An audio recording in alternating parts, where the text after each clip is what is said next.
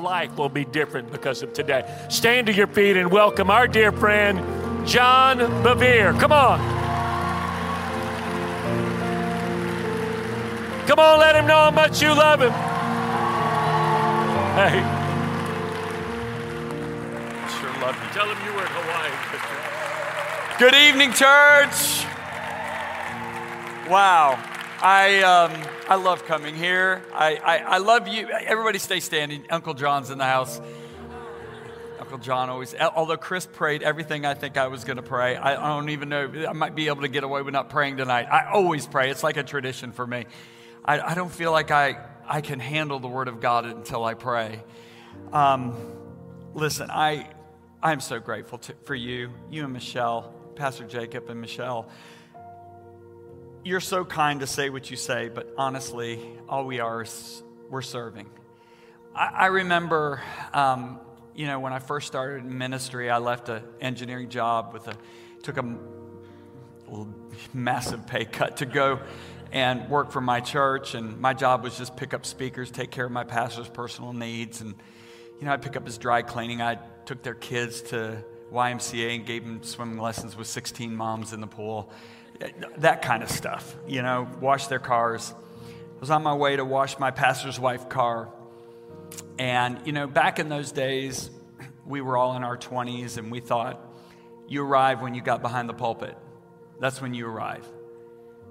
And I'll never forget this as long as I live. I was driving my pastor's wife's car to get it washed.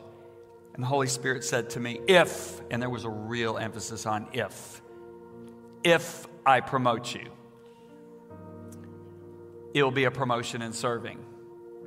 He said, you mess up now, it's dry clean shirts. You mess up then, it's human lives. And that's what I care about. So if you ever look at ministry, realize that ministry is just serving.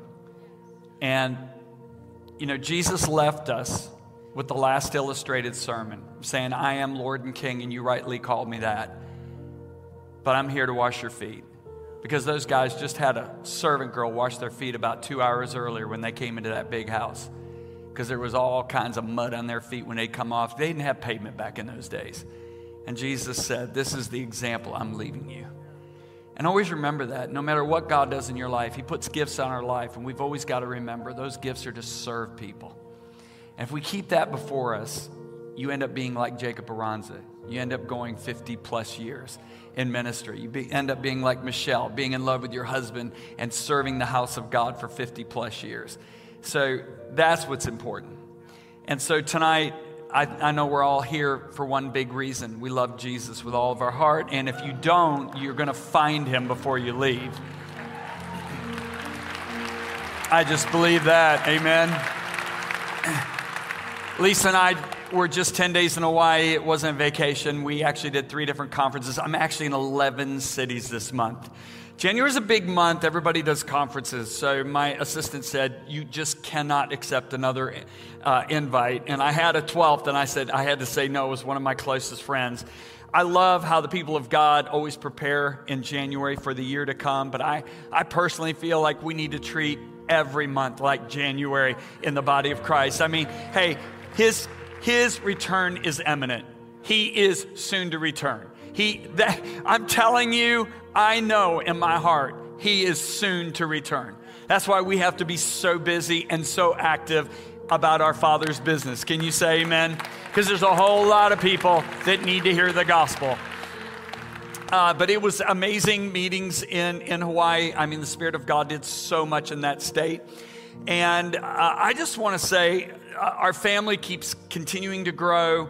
We have now 4 daughter-in-laws. I'll show you a picture really quick before I get into the message tonight. Our son got married last year, Alec. He married an Australian girl. And now we've got 8 G babies. So they're all not pictured now. And you could see Christian's pregnant in that one. These are our 4 sons. Our 4 sons, oh my goodness, amazing men. All 4 of them have worked for Messenger for at least 9 years. And then our grandbabies are just amazing. They call me G Daddy and G for short. And our newest one, who Christian is holding, actually not newest one, we've got another one coming, but this is Azariah, and he has me wrapped around his little finger as he should. That little boy is just so amazing. But anyway, that's my family. We are so deeply in love with each other, and I am so excited to be in here tonight. You know, I just, usually I have a whole lot of fun on the introduction, but I have such a burden in my heart tonight to release something in here that I believe is what God wants. And I guess I feel the weight of the fact that the time is short. And I think if there's ever been a time to be serious about our walk with Jesus, it's right now. Because I believe we're coming into the day that God is going to distinguish between those that are really, really walking with Him and those that are kind of on the fringes. I think if you read Malachi 3 and 4, I think that's the verses of Scripture for today. You have three people in Malachi 3 and 4. It starts in the 13th verse. I know a lot of pastors, we preach, out of Malachi 3:10 for the tithe and offering. But really it kicks in prophetically for today in verse 13. It says that there were a lot of refining going on. And it says you got these people who are believers that are complaining. God, what use is it that we're serving you? We're looking at wicked people. They're prospering. They don't have problems. We're going through all these trials and tribulations, all this refinement. They were complaining. But the same time all that was going on, you have these people who feared the Lord and spoke to one another. In other words, they're coming to the conference. They want to hear what God is saying. They're talking in the gym about what God is doing. They just get together and they just start talking about what the Lord is doing in their life. God said, the day is coming that I'm going to make them my special jewels. And I'm going to arise with healing in my wings. Obviously, there needs to be a little bit of healing from the refining. But he says they're going to go out and they're going to grow fat like stall-fed calves, and they're going to trample the wicked, because the wicked are going to be like ashes under their feet. And the wicked, you got to remember, isn't flesh and blood. It's demonic powers, right? And so I believe you've got three groups of people. You got the people that aren't serving God, that are the unbelievers in these verses. You've got the complaining believers, and then you got the believers who fear God. And I'm telling you, God spoke to my heart at the end of last year, and the word He gave me for the year was glory. I believe that is the word for this year. And I believe that God showed me, and I believe He's shown a lot of others of His people, that this is the year He's going to begin to distinguish. He said, I will distinguish. You're going to know again between the one who's really serving God and the one who isn't. And so I just want you to come into 2024 with an expectation of glory, of God revealing His greatness in your life and in your midst. I believe this with all my heart. You've got to expect it. See, I think the fight is holding on to the hope of glory. Christ in you is the hope of glory. Moses puts a veil over his face. Paul says that is nothing compared to this new glory that's coming of the New Testament. But the fight is what? Ever since the fathers fell asleep, everything remains the same. Nothing's changing. That's what's going to happen. Mockers and scoffers will rise up and say, hey, where's the promise of His coming? Everything's the same. The fight is holding on to that blessed hope, the hope of His glory. Don't let your expectation go, because hope deferred makes the heart sick. We're coming into the greatest days. We're coming into the days in which the church is truly going to be glorious. Amen? And that's what I want to share with you about tonight. Pastor Jacob, thank you so much for your leadership in the body of Christ. You are such an amazing leader, friend, man of God, husband, father. I look at your children and I'm just in awe. Thank you so much for being Lisa's and my friend, you and Michelle. Amen. All right. I want to pray and we're going to believe God. Father, in the name of Jesus, thank you for this conference. Lord God, I'm asking for the weight of your presence in here tonight. We just don't want a message tonight. We want to hear straight from your mouth. Now, Lord, you said the preparations are of the man, but the answer of the tongue is from the Lord. I'm asking tonight that you would speak to us, that you would not only give me your word, but give me your heart to deliver. Let it be as if Jesus was standing here speaking, because Lord, I am quite aware that I can do nothing apart from you. And so I'm asking that you would literally invade this sanctuary. Spirit of God, invade the atmosphere, invade our hearts, and reveal Jesus to us in a way like we've never, ever seen him before. And as you do this, may we go from glory to glory and from strength to strength. For I decree your kingdom has come, your will shall be done in this place tonight on earth as it is in heaven. For this we give you the glory, the honor, and the praise, and the thanksgiving. And it's in Jesus' mighty, wonderful, majestic, holy, awesome, magnificent name we pray. And everybody that agrees shouts, come on, give him praise. Give him praise. Thank you, Lord, for what you're going to do. Amen. You can be seated. All right, I'm going to open up with what some of you may think is kind of a downer, but it's something we've got to talk about. In 2022, I believe it was, Barna did a study, a really big study. They were actually funded by a very large group of businessmen and women that wanted an answer. They want to see the kingdom manifest in the country. So they actually funded Barna to do a massive study on just how many people have walked away from the faith. And what Barna discovered after this massive study was that in the past 24 years, over 23 million people have gone from practicing Christians to non-practicing Christians.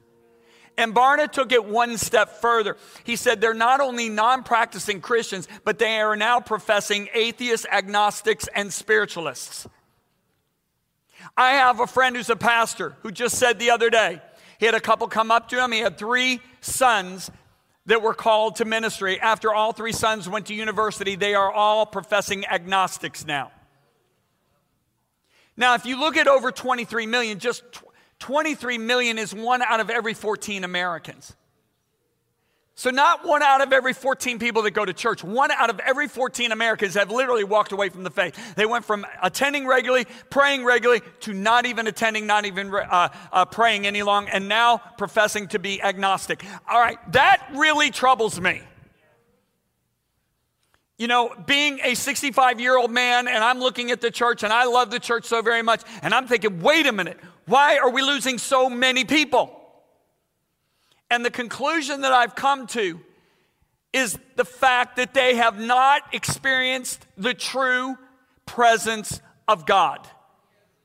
I believe the reason so many have left the church is because they didn't know the true presence of God. And the true presence of God is a very real aspect of Christianity. Jesus makes a statement in John chapter 14. He said, I will love him and I will manifest myself to him. That word manifest is an amazing word. It means to be fully known by revealing clearly. It means to bring to light. It means to disclose. It is when God makes himself real to you. It is when your physical senses literally sense him. That's a real part of Christianity. If you want to put it in simple terms, it is the tangible presence of God. I have been concerned that there are a lot of believers in the United States that have learned how to live satisfied without the presence of God. Yet Moses makes a statement. He says, it's your presence that separates your people and me from all the other people that are on the earth. We are told in his presence is the fullness of joy. And what is joy?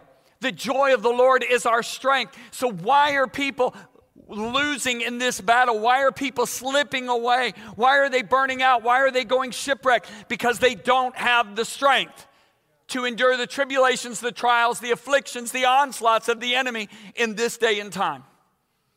And let me tell you something. It's more intense now than it's ever been and I've seen in my entire life. And so the next question that comes up that we have to ask ourselves is, why are there people that are not experiencing the presence of God? Why are there Christians that aren't experiencing his presence? I believe the answer to that is they are not pursuing authentic holiness.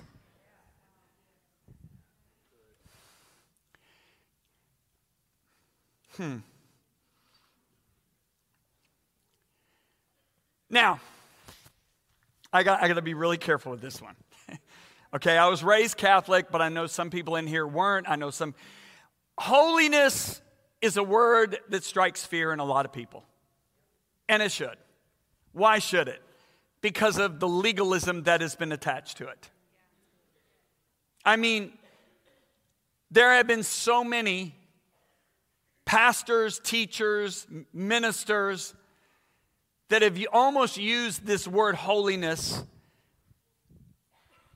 to beat people up and control them and bring them into a behavior that is satisfying to the teacher. I mean, it's quite amazing. These people don't, these teachers don't even like people. I mean, can I say this? You shouldn't be teaching the Bible if you don't like people. You should be teaching physics. That's what you should be doing. So they would beat us up with a behavior that they felt was acceptable. And the result is there's a Chinese proverb that says that the cat that's been scalded with boiling water will fear even the cool water. In other words, if you put boiling water on a cat, now you put the cool water out that's going to give it life, he'll run from the cool, or he or she will run from the cool water. And so the sad thing is, C.S. Lewis made a statement. He said, how little people know who think that holiness is dull. When one meets the real thing, it's irresistible. So I want to hopefully show you the irresistible aspect of holiness tonight. I think what happened as a result of the legalism, we swung the pendulum to the complete other side. We had very clever teachers that started coming along and saying something like this: holiness, you don't need to be concerned about. Jesus is your holiness. So, you're a human being, you've got needs, we live in a real world. Don't worry about holiness, Jesus is your holiness. Now, the really sad thing about this is there is truth to what they're saying, but it's not the complete truth. Because what they've done is they've put all holiness into one bucket, when in reality there's actually kind of two buckets. Number one would be positional holiness. What do I mean by positional holiness? Well, here's one of many, many examples. Ephesians 1:4 makes the statement, He chose us in Him before the foundations of the world, that we should be holy and without blame before Him in love. So in other words, from the foundations of the world, God says we're going to create mankind. God knows the end from the beginning because He's not bound to time. He says, these guys are going to mess up. Son, would you be willing to go die for him? Jesus goes, I'll die for them, right? And so from the foundations of the world, God created this plan and said, your blood is going to be what purchases them back and cleanses them from sin and will make them stand before me as holy and righteous. And so now today, when a person receives Jesus Christ as their Lord, Master, and Savior, God declares them as holy. Positionally, you're as holy, and you're never going to be more holy. Let me give you an example. 42 years ago, this October 2nd, Lisa Toscano walked down the aisle of Covenant Presbyterian Church in Lafayette, Indiana. And she became my wife. Lisa and I now have been married 42 years, and she is not more my wife today than she was the day I married her. And she is not going to be more my wife 40 years from now than the day I married her. It's settled. She's my wife. This is what Paul is talking about here, and you'll see this all over the New Testament. There is a position that God has given us, and He declares that position and us to be holy. But then now, after Lisa and I got married, her behavior changed. All right, I had the privilege of leading Lisa to the Lord on our first date before she got married. Well, let me tell you something. She flirted with guys. She gave them their phone number. She went on several dates. After we got married, she stopped giving guys her phone number. She stopped going out on dates with other men. Are you following this? So what has happened now? She has a behavior that aligns with her position. Okay? This is called behavioral holiness. Okay? Look what Peter writes in 1 Peter 1:14 and 15. He says, live as children of obedience. I know this is a 4-letter word for some people. Live as children of obedience to God. Do not conform yourselves to the evil desires that governed you in your former ignorance when you did not know the requirements of the gospel. Wow, this is strong. But as the one who called you is holy, you yourselves also be holy in all your conduct and manner of living. Now what Peter is talking about is a behavior that aligns with our relationship with our bridegroom. Now, that is something that we have to cooperate in. So if we just say, hey, don't worry about holiness, Jesus is your holiness, we've told the truth as far as positionally, but we have totally left off this aspect of holiness, which the Bible says is extremely important. Now, why am I bringing this up in regard to the presence of God? It's very simple. The writer of Hebrews makes a statement, which is where I really want to zero in on tonight. He says, pursue holiness, without which no one will see the Lord. Now, I want to camp on this for a few minutes, all right? Pursue. Interesting word. This word pursue means to chase after with the intent to apprehend. Okay? This word carries intensity and urgency. So I want you to stop and think about this. Chasing after with the intent to apprehend something. Now, let's revert back to our question. Is he talking about positional holiness or behavioral holiness? Let's go back to the example with Lisa. Lisa has a Wednesday morning Bible study that she goes to. A bunch of ladies are in that Bible study with her. She'll go tomorrow morning. Can you imagine Lisa going into that Bible study tomorrow morning and say, girls, my prayer request today is just pray. I am chasing after with the intent to apprehend being John Bevere's wife. I just want to be John Bevere's wife. I mean, they'll all laugh at her. And they'll say, Lisa, you became his wife 42 years ago. That makes no sense. But if she goes in there tomorrow morning, she says, girls, can you pray for me? I want to be a better wife behaviorally to John than I've been. Now that makes a lot of sense. So we know right away that the writer of Hebrews is not talking about positional holiness. He's talking about the part where our behavior comes in. Us chasing after the behavior that aligns with our position. Now, notice he says, without which no one is going to see the Lord. Let's put that back up. I want them to see it again. Without which no one's going to see the Lord. Now, whoa, stop a minute. What does this mean, nobody's going to see the Lord? Okay, Revelations 1:7 makes the statement.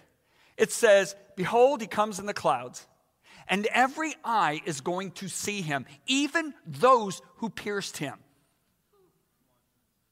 At the great white throne judgment, every human being that has ever lived is going to see God. So it's not about seeing the Lord at the judgment or when he comes back. What is this talking about?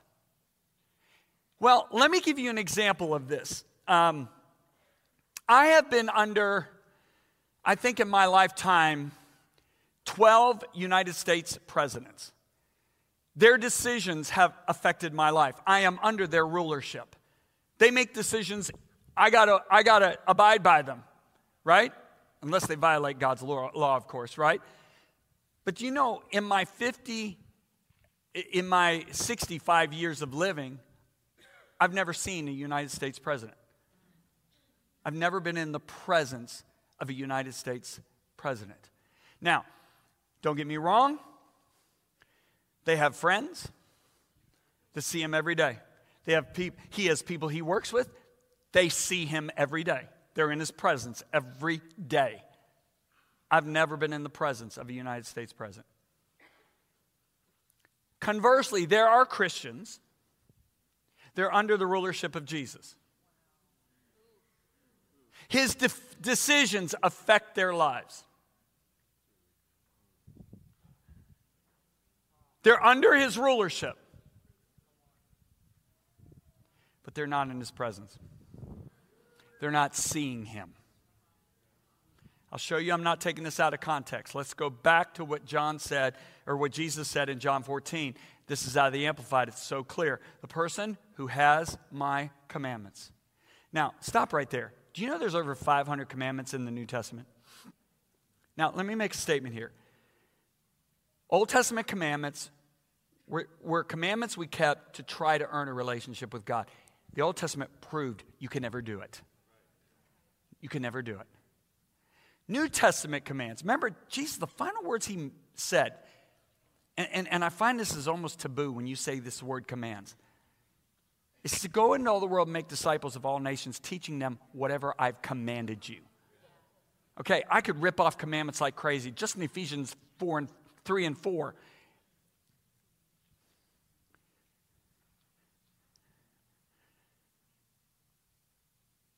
The person who has my commands, these commands are more of now this strengthens our relationship. It's not to earn a relationship. They are given to strengthen. And I'll give you an example in a minute, okay? I'll give you an example. The person who has my commands and keeps them is the one who really loves me. And I will love him, and I will show, reveal, manifest myself to him. And now look at this, and I will let myself be clearly seen by him. Pursue holiness without which no man will see the Lord. Now, why is seeing the Lord so important? Because the Bible says as we behold him, we are changed from glory to glory. If we're not beholding him, we're not. Now, here's my concern. I know this is a very serious, it's not a rah-rah message tonight, and it's not supposed to be. Okay? I'm hoping that, well, I'm not hoping. I know that the Word of God that you're hearing tonight, here's what I believe. It's going to protect you. Because there is so much deception out there today, and this has caused so many to walk away. Okay? Because in the last days, people are going to just turn aside from the truth, and they're going to find teachers that will itch their ears. Okay? Now, why don't I commit adultery against my wife, Lisa? I'm gonna set up a relationship with Jesus after I give you this example. There's a reason I don't want to commit adultery against Lisa. Now, let me give you the two that I don't want to talk about that are actually the top two. Number one, I fear God. Number two, I would be dead. She is a sharpshooter. I'm not kidding. And she told me, if you commit adultery, I'll make it painless. And she's Sicilian. Italians feed you, Sicilians kill you. Just go watch The Godfather, okay? Now, let me get back to being serious. There is a reason I don't commit adultery against my wife. Why don't I commit adultery against my wife? Here's the deal. Let me set this up like this. I got a marriage certificate. I got it 42 years ago. That certificate says I'm legally married to Lisa. I could hold that certificate up. Say, hey, I'm married to you. But if I'm committing adultery, I may be technically married, although it's not going to last very long. But here's what I lose. Here's what I lose. I lose the moments when her head's on the pillow, my head's on the pillow, and she shares with me the intimate secrets of her heart. That she doesn't share with any other human being. The reason I don't commit adultery against Lisa Bevere is I don't ever want to lose that intimacy of when she says, looks me in the eye and tells me things that she would never tell another human being. I don't ever want to lose that. That is more valuable to me than anything. Okay? You want to know why I don't commit adultery against Jesus? You say, what? Commit adultery? Stop. James writes 15 times, my brothers and sisters. He's not talking to unbelievers, he's talking to the church. He said, are you seeking a friendship with the world? You are an adulterer. And he said, I'm going to actually say it again. So anytime a Hebrew writer repeats something, it's really important. You are an adulterer. See, can you imagine any young man in America, let's say the guy's name is Matt, and Matt gets down on his knees, he opens up this little ring box, and he looks at Angela, and he says, baby, would you marry me? And Angela squeals and goes, yes, I'll marry you. Yes. Oh my gosh, this will be wonderful. And she goes, oh Matt, we're going to have such a great life. But I went steady with Peter for 2 years in college. I want to give him a couple nights a year. And Tony was my high school boyfriend. And I would like to give him a couple nights a year. But, hey, you'll be my favorite. I'll love you more than Tony or Peter. And you'll have 360 nights a year. Is there any young man in the United States of America that would accept that? Any young man in the United States of America that would accept that? Yeah, we look at our bridegroom. He chooses, he's my creator, and he chooses to come into this cursed world. Knowing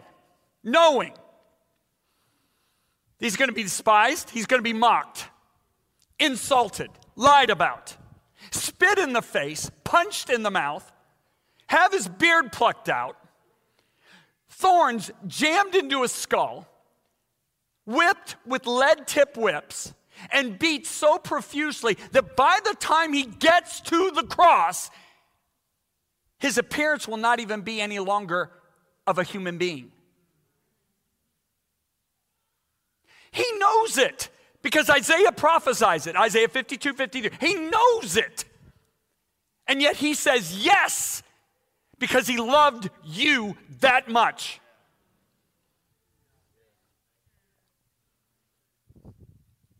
And we think he's going to have a bride that says, let me just have 2 or 3 nights with the world in bed a year. Let me just have a couple of these lovers that you actually had nails driven into your hands for. Let me flirt with them. Let me give them my phone number. Let me go out on a date with them. And then when we wonder why we're not experiencing his presence. It's not legalism. It's not legalism because here's the deal, and I'm going to show you this before the night's out. He gave us the ability to live this way, to live a holy life. Not only did he tell us, hey, I want you to have a behavior that matches your holiness, but he empowered us to live that behavior. Still with me? Now, Paul says something that I just think gets overlooked. He writes in 2 Corinthians, he says, as God has said, I will live in them and walk among them. I mean, we read that and go, that's nice. Yes, he lives in me, he walks with me. Would you stop and think about who he's talking about? I mean, Isaiah is a godly man. He's the most godly man in all of Israel.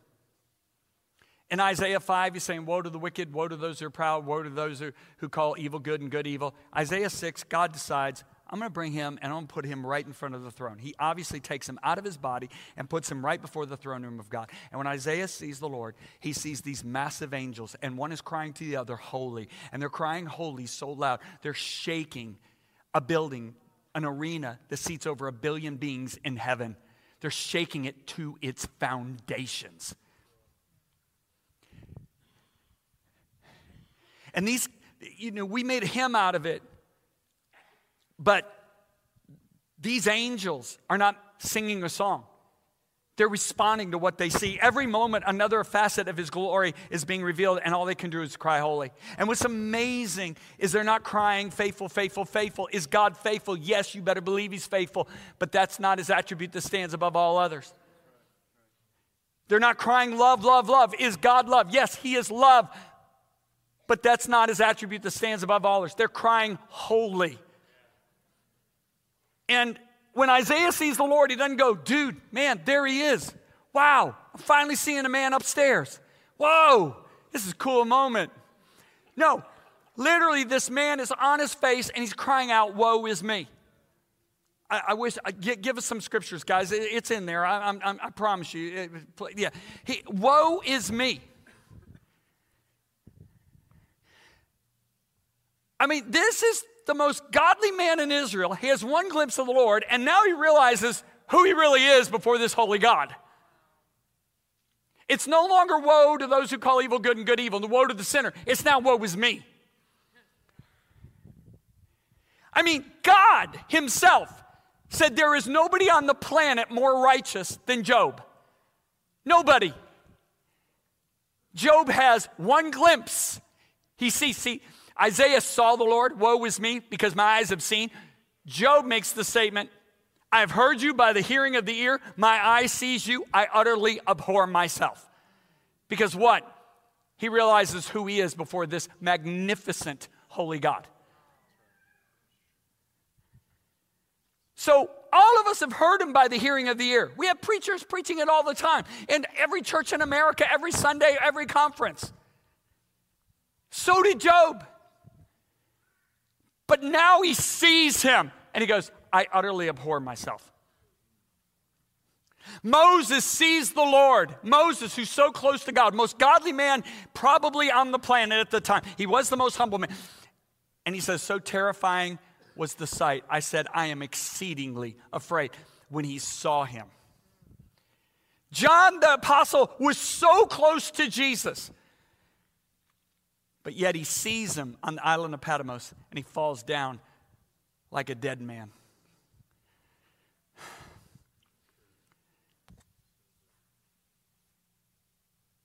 This is why we have to see him. See, here's what God did. He said, I hide myself.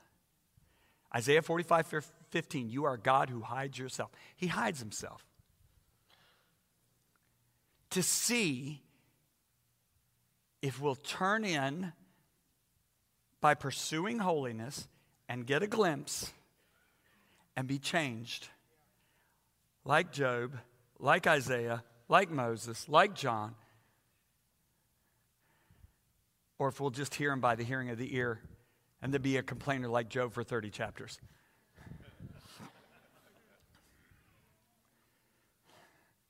Still with me?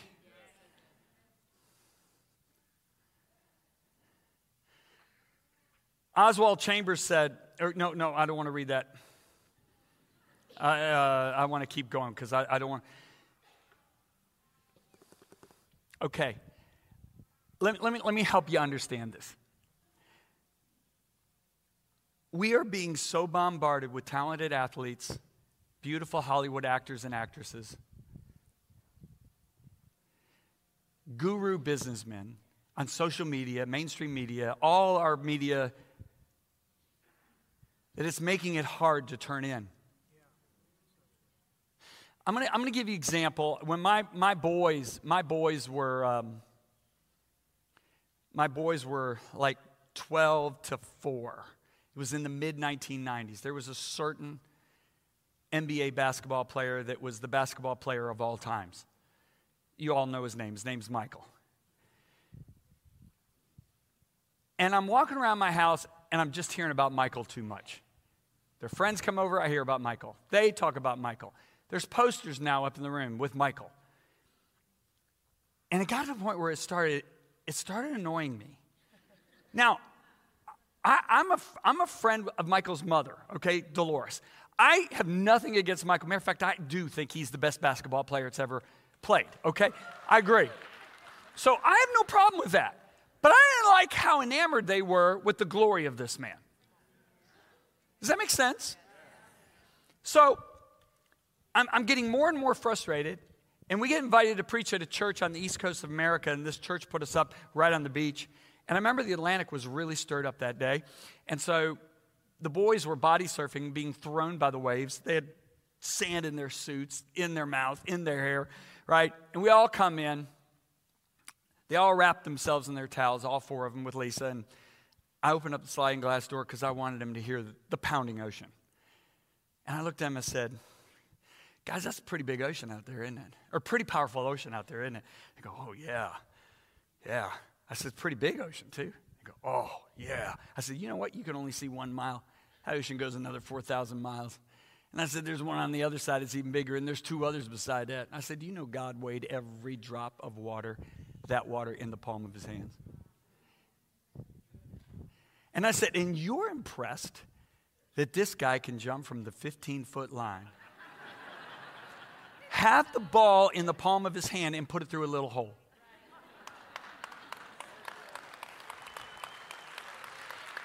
Okay. They said, Dad, see, then I start telling them about the heavens because the heavens declare his glory, his greatness. He said, Dad, we got it. And you know what? They still enjoyed the NBA games. But it was back in perspective. Does that make sense? So now let's go back to this, okay? God has said, and he's about to make a string of promises here. Number 1, I'm going to live in them. So stop and think about who you just heard about. 2 Corinthians 6:16, guys, if you just put it up again. If you stop and think about what you hear. I will live in them. The one I have just talked about for the last several minutes. I will live in them. So see, he hides his glory. Are we going to be enamored by what's all around us in this world that has no glory in comparison? Or are we going to see his glory in our hearts? Because the glory of God is revealed in the face of Christ Jesus, and we have this treasure in earthen vessels. So if I pursue holiness, I get a greater glimpse. And the better the glimpse I get, the more I change. So God says, I'll live in them, I'll walk among them, I'll be their God, they shall be my people. Then he says, I will be your father, and you shall be my sons and daughters. So I counted 7 promises, right? So now here's the key statement. 2 Corinthians 7:1. Because we have these 7 promises I just listed, beloved, let us cleanse ourselves from all filthiness. Everybody say all. Notice it doesn't say 99%. So in other words, Lisa doesn't say to me, I'll give up every boyfriend except for one. When we got married. She didn't say that. Let us cleanse ourselves from all filthiness. Now, notice it doesn't say the blood of Jesus is going to cleanse us. Whoa, John, you're telling me the blood of Jesus doesn't cleanse me? Never. What I am saying is, don't you confuse the work of justification with the work of sanctification. There's a big difference.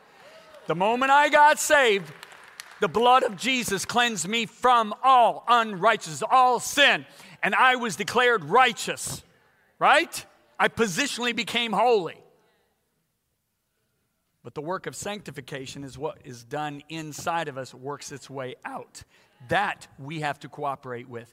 We have to cleanse ourselves by the power of his grace from all filthiness of the flesh and spirit, perfecting holiness, not in the love of God, but in the fear of God. We'll talk about that in a moment. Now look at this. I want to focus in on cleanse ourselves from all filthiness of the flesh and spirit. I think the flesh is pretty obvious. I don't need to go into that. 1 Thessalonians, let me just read a couple scriptures. God's will for you is to be holy, so stay away from all sexual sin. Why aren't we talking about this more? How come I keep meeting people that tell me I'm a born-again Christian and I'm living with my boyfriend? I don't get it. It's because we're not talking about it. Do you know how many people are actually living together? I know if somebody works for an international ministry, her boyfriend just said, why don't you move in? He's a born-again believer. Thank God she had enough sense to say, there is no way I'm moving in with you.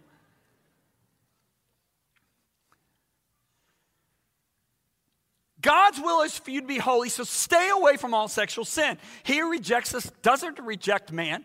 He rejects God. Have we ever even really talked about the fact that Hebrews 13:3 says, the marriage bed is undefiled.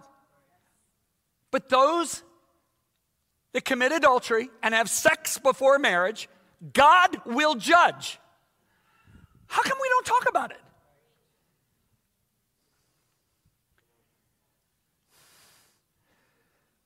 How come we don't talk about pornography? 67% of the men that go to church regularly watch pornography regularly. Hey, it was a 7-year struggle or 6-year struggle for me to get free. I was bound to it. I'm not being the guy that's throwing stones. I had a 6-year struggle. And on May the 5th, 1985, May 6th, 1985, God set me free, and I'm still free today, thank God.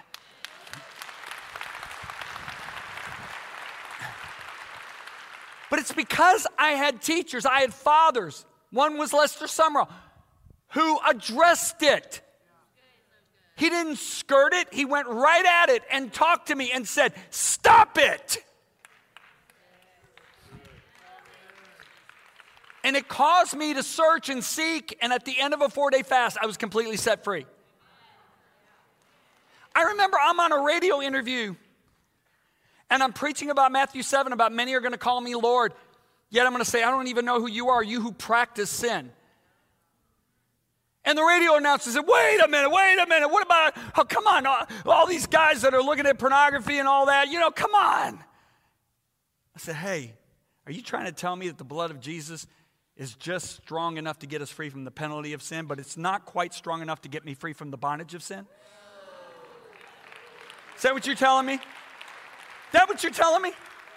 On a live radio program that went all over Minneapolis. I said, sorry, you're too late with me. You can't tell me that, because I was in bondage to pornography from the age of 11 to 25, completely. I had a spirit of lust up to my eyeballs. After I got saved,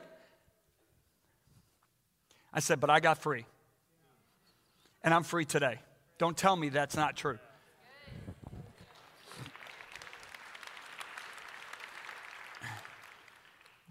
Paul says, don't fool yourselves.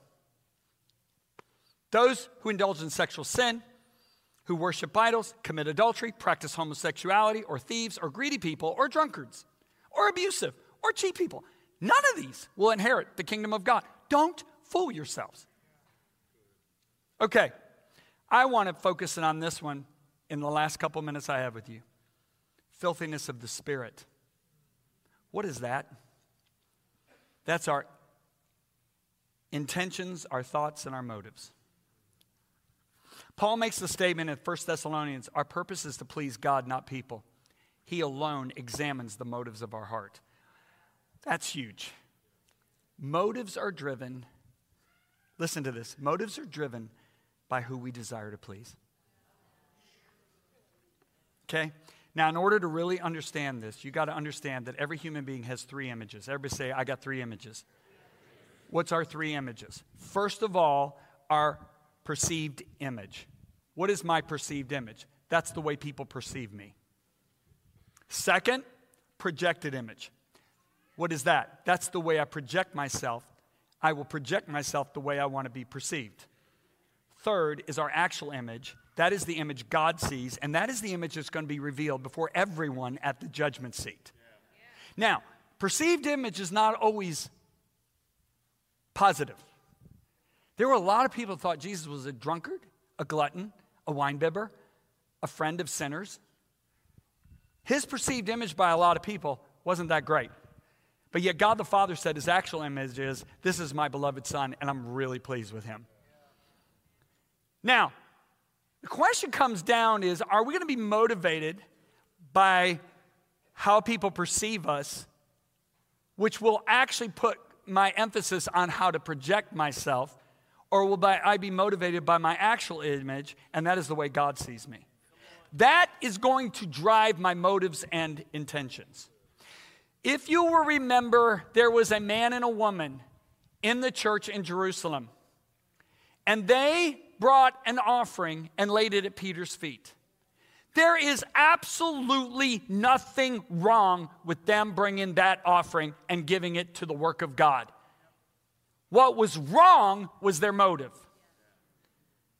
Now, a lot of people really get confused over this situation, but if you look at Acts 5, verse 1, it says, but there was a certain man named Ananias. Now, look, this is Acts 5, verse 1, the beginning of the chapter. Can I tell you, as an author, I have never started a chapter with the word but. These chapters and verses got added later. This is one long letter. The reason people don't understand this is because in the very last verse of chapter 4, we have this: Barnabas, a Levite of the country of Cyprus, having land, sold it and brought the money and put it at the apostles' feet. If you owned land in Cyprus back then, it's like owning land on Manhattan or in Newport Beach today. You were rich. He sells his land and probably, I'm going to modernize this, puts $8 million at Peter's feet. Now, I can only imagine, okay, well, wait a minute, let's continue on here. Then we see this, but there was a certain man named Ananias. So Barnabas bringing this offering created a response out of Ananias and Sapphira. I can only imagine they had a gift of giving. How many of you know there are gifts that God puts in the church? Mine's teaching, preaching, right? Pastor Jacob leading, preaching, teaching, right? We celebrate those gifts. We celebrate gifts of hospitality. We should celebrate the gift of giving because it is a gift. And it gets attention. Doesn't preaching get attention? Doesn't giving get attention? So, and that's, I believe the reason they brought it and put it at the feet is because they wanted everybody glorifying God. Ananias and Sapphira are probably the biggest givers in the church. Probably started out being so thankful they were saved. The apostles are looking for leadership abilities. All of a sudden, they were like, oh, man, this couple's got this. And they eventually came forward as real givers for the kingdom. Well, all of a sudden, all the eyes go on the new guy, Barnabas. Ananias and Sapphira creates a reaction. They go out and sell their biggest plot of land, but they go, man, this is way too much money to give. We only want to appear to give it all. See, this is projected image. So they bring, let's say they sell the land for $12 million. They bring $6 million and lay it at Peter's feet. There's nothing wrong with the offering. What's wrong is the motive. And the motive created what they said. This is everything we got. That created the lie. The filthiness of the spirit created the lie, which they didn't address. They wanted people to notice them. They were insecure because their relationship with Jesus wasn't strong enough. They were deriving their satisfaction from their gift rather than from their relationship with God.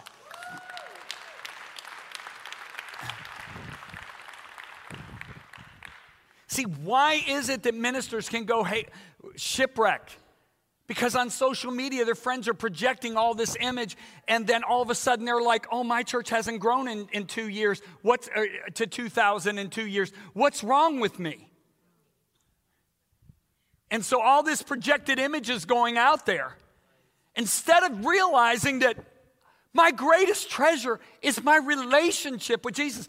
Do you know one of the greatest things that happened to me was COVID? Now, I know it was terrible for everybody else. It was terrible for most people. But it was wonderful because that year I said, all right, I'm going to absolutely pull away every single day in 2020, and I want to connect with God. I want to connect. You know when you pray and you don't connect, and you know when you connect. That year changed my life. It changed me. It solidified what was important to me. I've stood in front of so many, probably millions, if you look at media and you look at it live, and I realize this doesn't satisfy because the relationship I have here is so much greater. Ananias and Sapphira are drawing their satisfaction from their gift instead of their relationship, and now they're projecting something. Social media almost teaches us to do that. Now, don't get me wrong. We've got millions of followers. I mean, I've got 750,000 followers on just Instagram. Hey, we use it. But I don't care what people think. My wife is always like, you are not fazed at all by all these things. I said, no, I'm not at all, to be honest with you, Lisa. I'm just using it as a tool to talk to people. They fell over dead, this man and wife.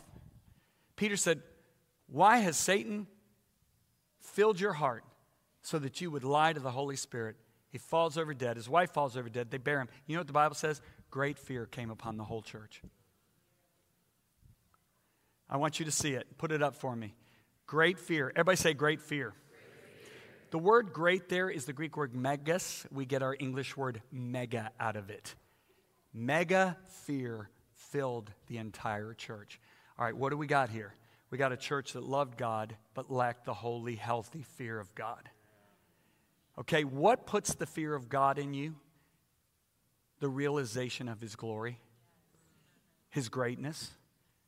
It creates an awe of you. The fear of God is not to be scared of God. It's actually being terrified of being away from Him. The fear of God was actually Jesus' delight. And that's what kept Him strong all the way through the cross. Do you know that the Bible tells us the fear of God is God's treasure? The fear of God is Jesus' delight. This is why Paul then says, holiness is, guys, I'm going backwards. I'm jumping all over. Holiness is perfected or matured in the fear of the Lord. I've gone over time now, and I want to say this. I believe back in the early 1990s, God spoke to me. I got saved at the very tail end of the Jesus Revolution. I love that movie. Oh, Andy Irwin is a good friend. I've looked at him time and time again and said thank you to you and John for doing that movie. I got saved at the tail end of the Jesus Revolution. Jesus Revolution, we found out our daddy loved us. It delivered us from legalism. We found out God is love. I mean, man, it was so wonderful.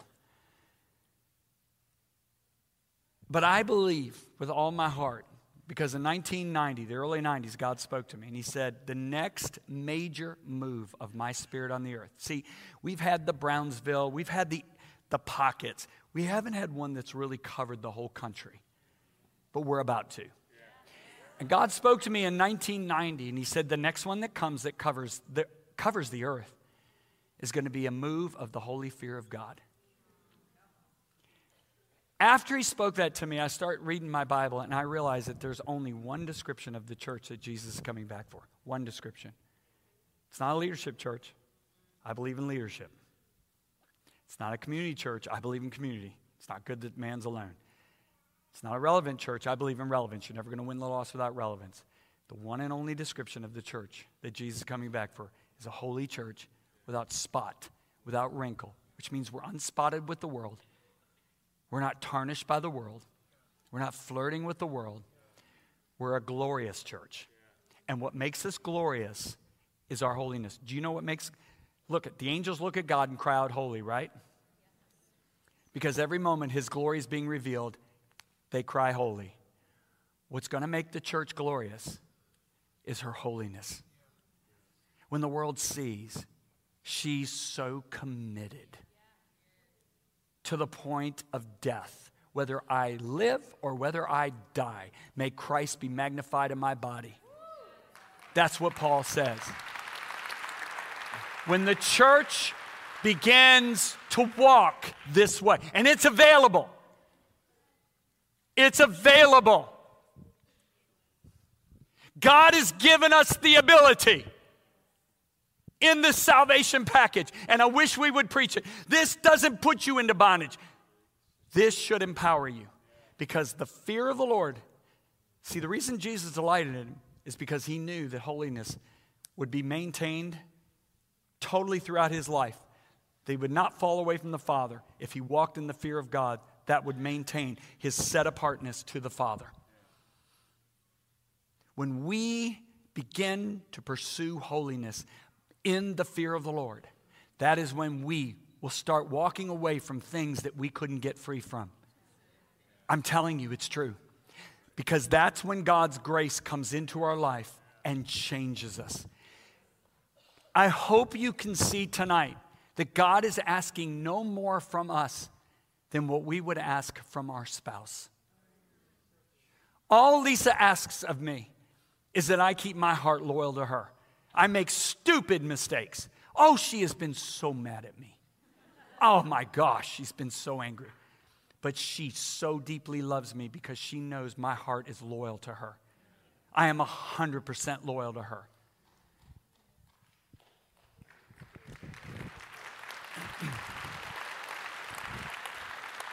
This is all God's asking of us.